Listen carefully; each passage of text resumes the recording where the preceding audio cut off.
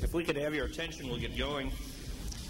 Apologize for a little delay. I think you all know that our speaker today is doing some pretty important things on the other side of town. And we're happy to have him. My name is Spencer Abraham, and I am a director of the Federalist Society. And on behalf of the Society, I'd just like to welcome you all here to what is our 5th annual Lawyers Convention, this one on individual responsibility in the law.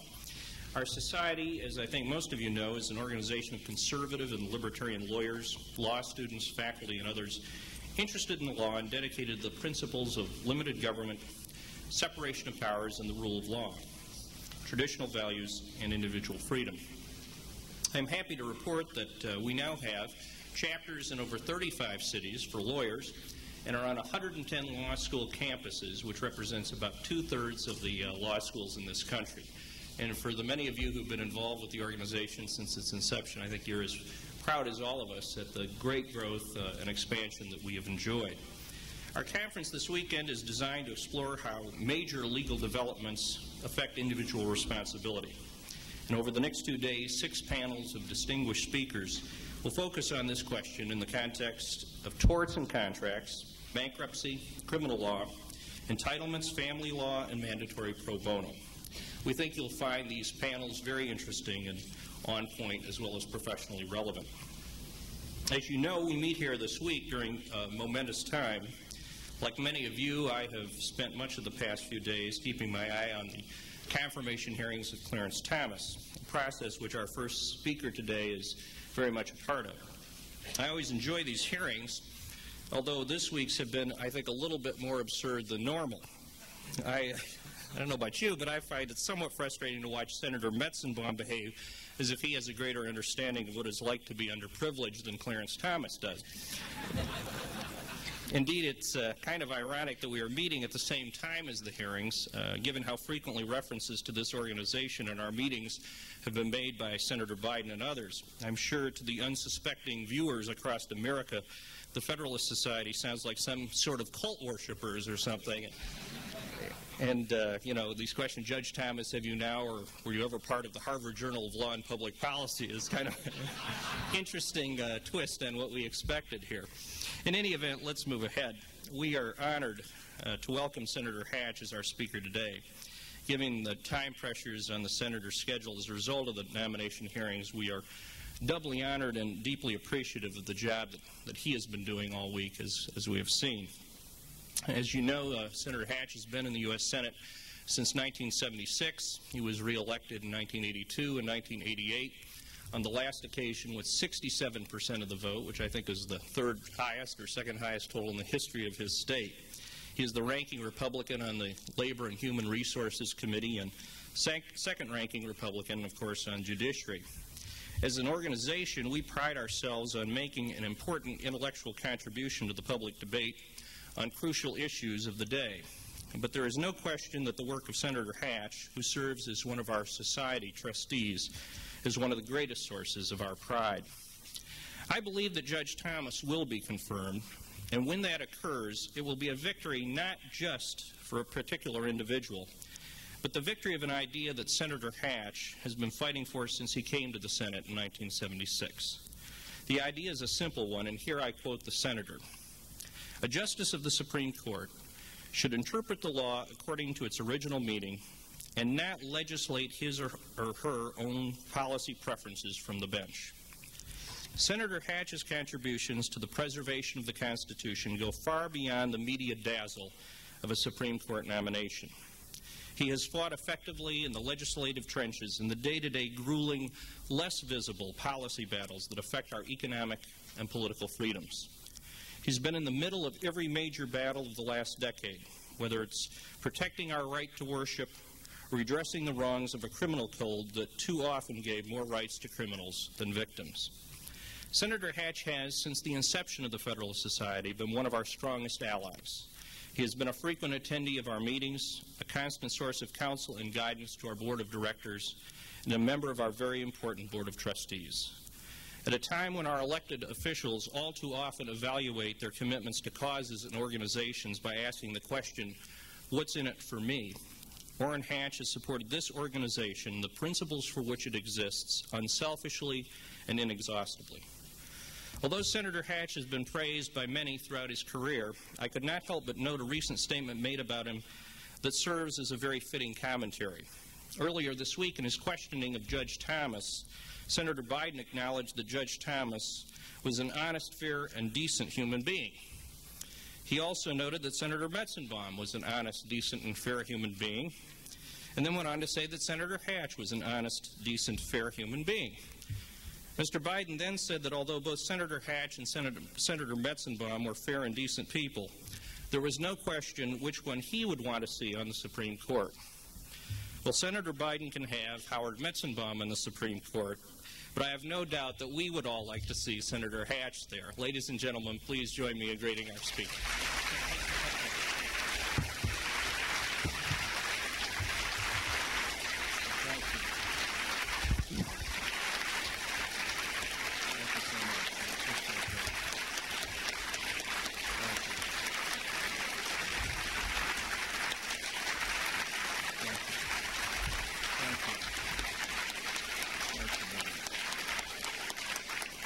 Well, thank you so much. That was a rollicking Federalist Society introduction, is all I can say.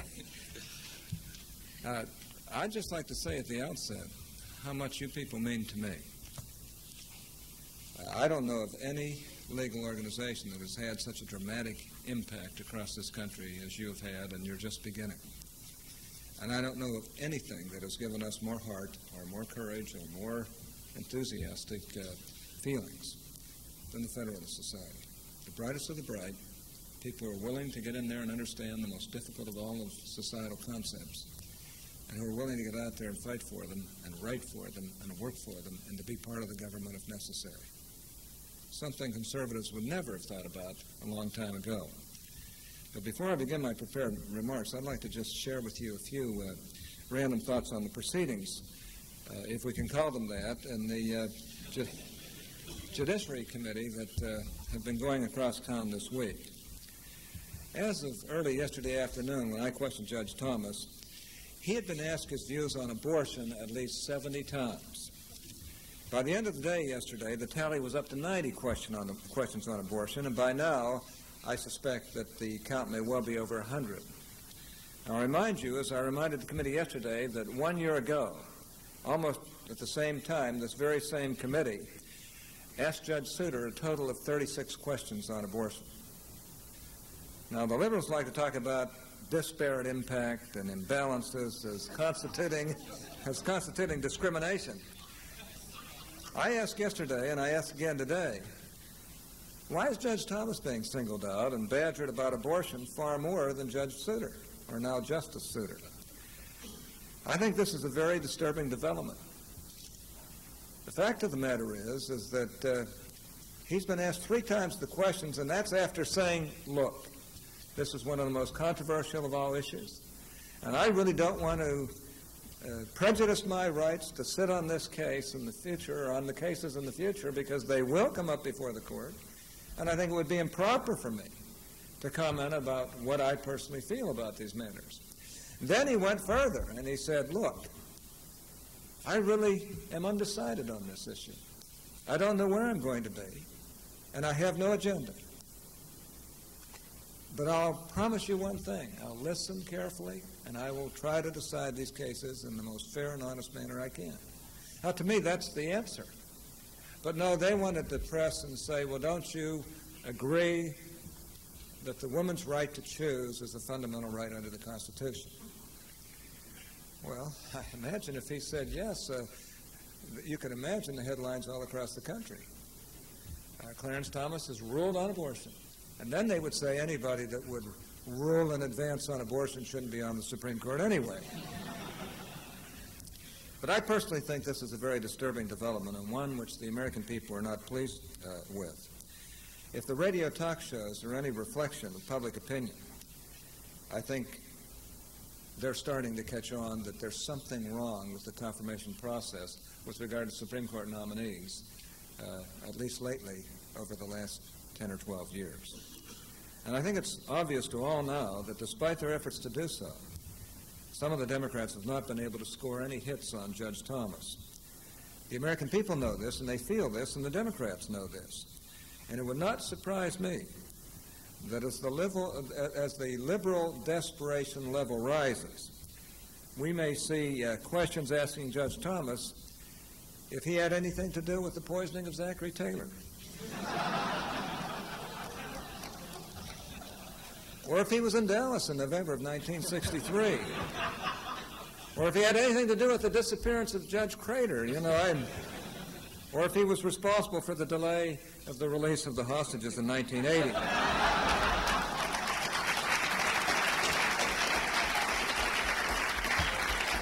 I should also like to remind, the audience that Judge Thomas has been criticized for speaking to this society, which those who hate it have characterized as far-right and extremist. Well, having said that, let me tell you how happy I am to be here with you today to speak to this assembly of individuals who, by their presence here, have been jeopardizing their chances for future confirmations if this liberal McCarthyism continues.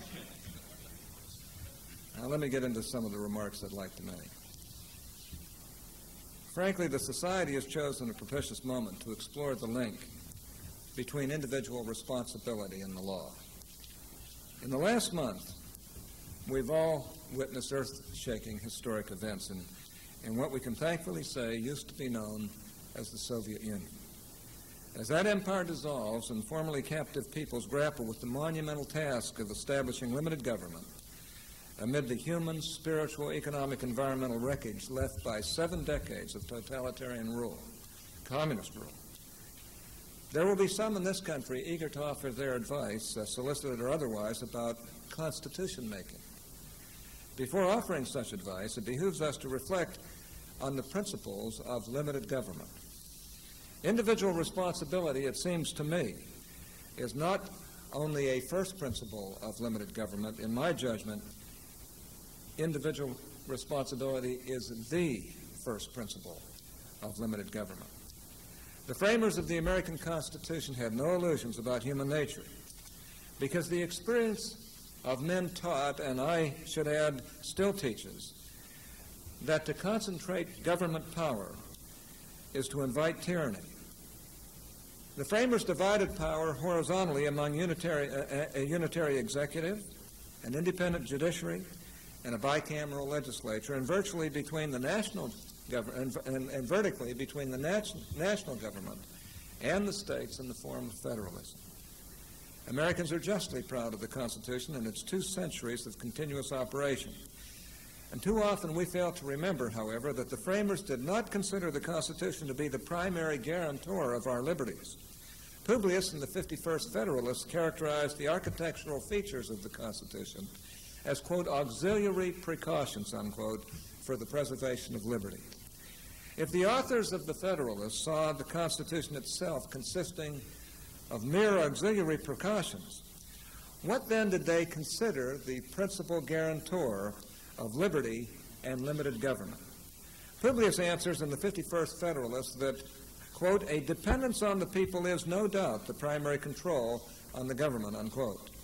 In the 55th Federalist, Publius somewhat offhandedly explains limited government's dependence on the people, even as human nature counsels against dependence on self-restraint by the rulers. He said, as there is a degree of depravity in mankind which requires a certain degree of circumspection and distrust, so there are other qualities in human nature which justify a certain portion of esteem and confidence. Republican government presupposes the existence of these qualities in a higher degree than any other form. The Federalist contains few, if any, other references to this, quote, dependence on the people, unquote, for the, quote, primary control, unquote, of the government.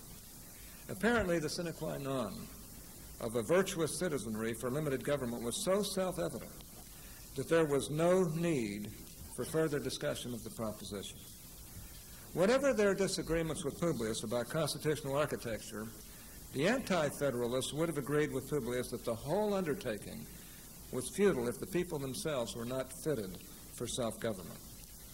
Thus, Professor Forrest McDonald has observed the framers were guided by the principle that, quote, the extent to which limited government is feasible is determined by the extent to which the people, socially and individually, can govern themselves, unquote. Professor McDonald puts that more simply for the sake of emphasis. If citizens can behave themselves and make do for themselves, they need little government. If they cannot, they need a great deal of government. And what qualities of character in the people did the framers presuppose? Founding-era documents give us a very clear picture. The Virginia Bill of Rights, drafted by George Mason and adopted in 1776, provided that no free government or the blessings of liberty can be preserved to any people but by a firm adherence to justice, moderation, temperance, frugality, and virtue, and by frequent recurrence to fundamental principles, unquote.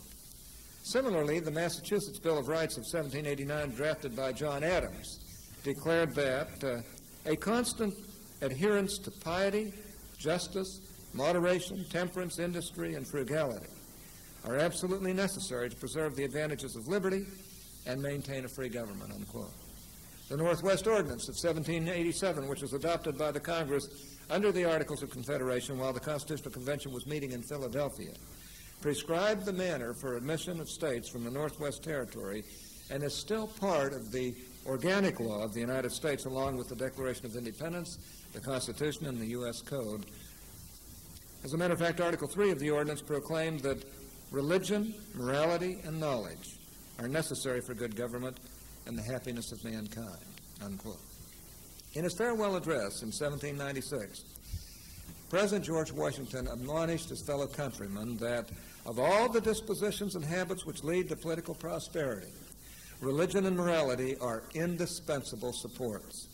In vain would that man claim the tribute of patriotism who should labor to subvert these great pillars of human happiness, these firmest props of the duties of men and citizens. The mere politician, equally with the pious man, ought to respect and cherish them. When Alexis de Tocqueville toured America in the 1830s, he found a citizenry that seemed mindful of Washington's farewell admonition 4 decades earlier. He observed that in America, quote, everything in the moral field is certain and fixed. Although the world of politics seems given over to argument and experiment, so the human spirit never sees an unlimited field before itself, however bold it is. From time to time, it feels that it must halt before insurmountable barriers. I thought that was a beautiful statement. Frankly, he goes on to say, before innovating, it is forced to accept certain primary assumptions and to submit its boldest conceptions to certain formalities which retard and check it. Up till now, no one in the United States has dared to profess the maxim that everything is allowed in the interests of society, an impious maxim apparently invented in the age of freedom in order to legitimize every future tyrant. Thus, while the law allows the American people to do everything, there are things which religion prevents them from imagining and forbids them to dare. Religion, which never intervenes directly in the government of the American society, should therefore be considered as the first of their political institutions. For although it did not give them the taste for liberty, it singularly facilitates their use thereof, unquote. It's a very, very interesting set of comments. After touring America and observing its citizens and institutions, Tocqueville concluded that what made America a singularly stable and prosperous country was not its geographical advantages, nor the particular structures of its government and laws, but rather the character of its people, which he attributed to their mores. He said, I am convinced that the luckiest of geographical circumstances and the best of laws cannot maintain a constitution in despite of mores, whereas the latter can turn even the most unfavorable circumstances and the worst laws to advantage. The importance of mores is a universal truth to which study and experience continually bring us back. If in the course of this book I have not succeeded in making the reader feel the importance I attach to the practical experience of the Americans, to their habits, opinions, and in a word, their mores, in maintaining their laws, I have failed in the main object of my work. In his discussion of the importance of the mores of the people in a free government, Tocqueville asked a question which is relevant of us today. How can society escape destruction if, when the political ties are relaxed, moral ties are not tightened? Professor Henry Jaffa answers that rhetorical question this way. In a republic, the sobriety of the citizens replaces the force of authority as the principal source of order. A free, self-governing society, more than any other kind, depends upon the qualities, the virtues of its citizens, unquote. Over the last 3 decades of this country, we have seen, for a variety of causes, a considerable relaxation of the societal moral constraints formerly imposed on individual conduct. As these moral constraints have relaxed, we have seen an explosion of social pathologies, which in turn has driven an expansion of government to respond to these pathologies, proving Professor MacDonald's dictum that individuals who are unable to govern themselves need a great deal of government. Take one, but very important example, the family.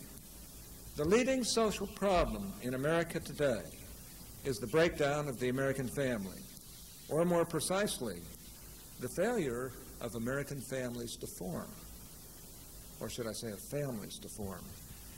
1 out of 4 children in this country this year will be born out of wedlock. 1 out of 4. A substantial portion of those will never be supported by their fathers. These children instead will look to the government for support. They will be supported by the government.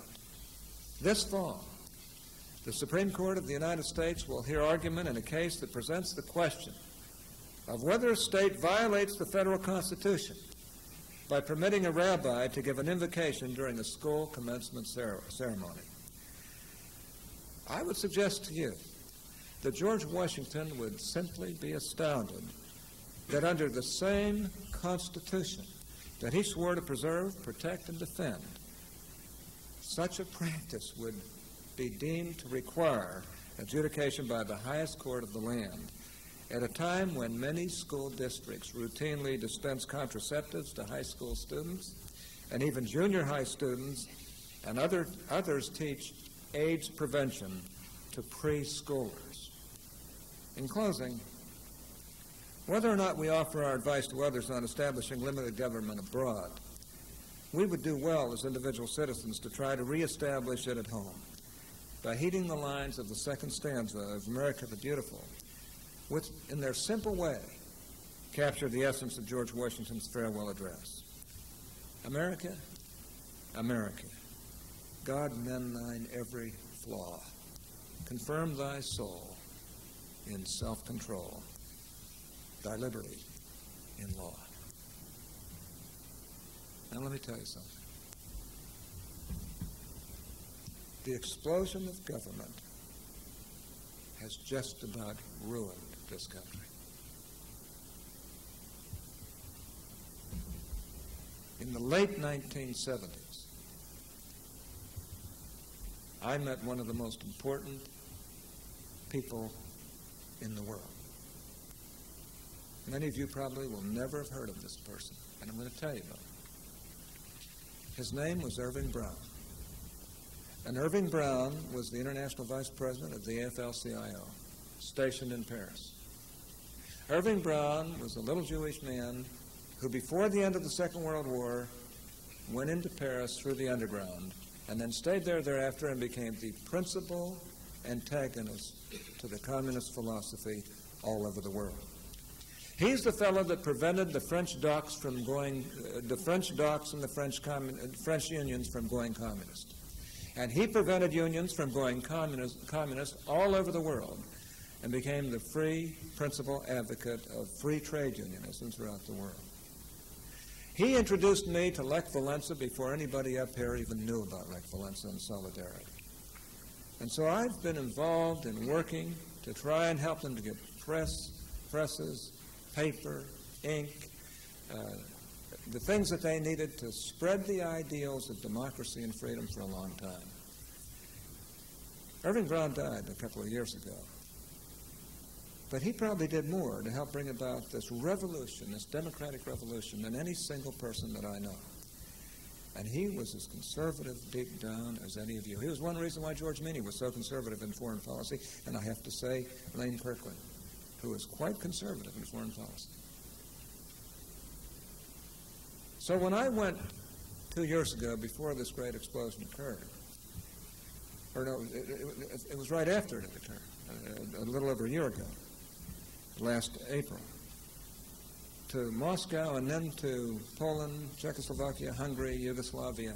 I asked every one of those leaders, wherever I went, I said, to what do you ascribe this sudden thirst for democracy? And almost every time they would say, well, Gorbachev and his perestroika. And then they would always say, and this happened virtually everywhere I went, but if it had not been for Ronald Reagan, Gorbachev and his perestroika would never have had a chance to exist.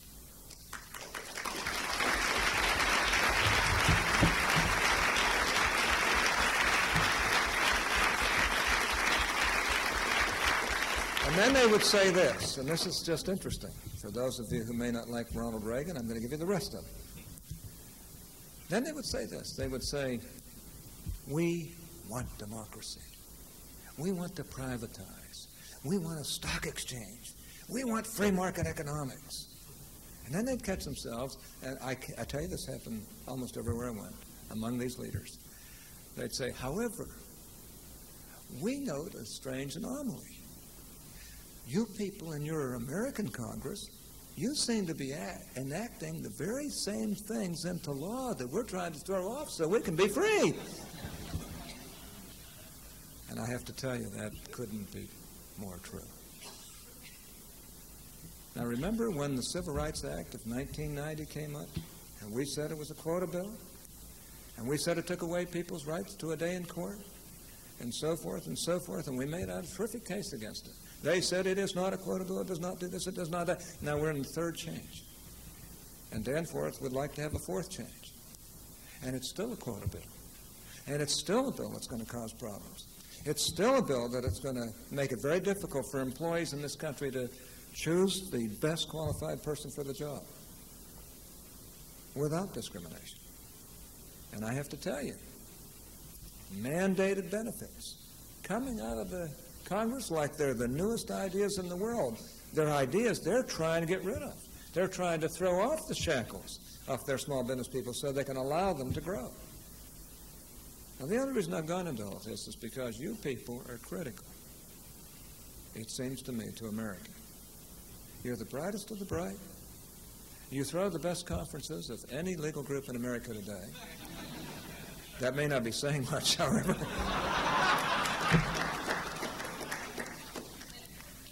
And you're provocative, and you're helping people to get excited about the law. And you can make a difference. And I'd like to see the Federalist Society expand so that every city in this country has it, every university has it, and that people all over this country can hear at least the thoughts from both sides that you people are very good at helping to bring out in the most intelligent, literate, intellectual sort of ways. So I'm very proud to be associated with you. I'm very proud of what you're trying to do. I'm very proud that you bring people from all walks of the political spectrum, all walks of life, and all walks of ideology into these meetings, and that you listen to all sides. But I can tell you, you're making an impact. As small as we are right now, we're making an impact. Keep it up. You're the people who are giving some of us the greatest hope that we have up there on Capitol Hill. And I just want to tell you how much we appreciate everything you're doing. Thanks so much. Great to be with you.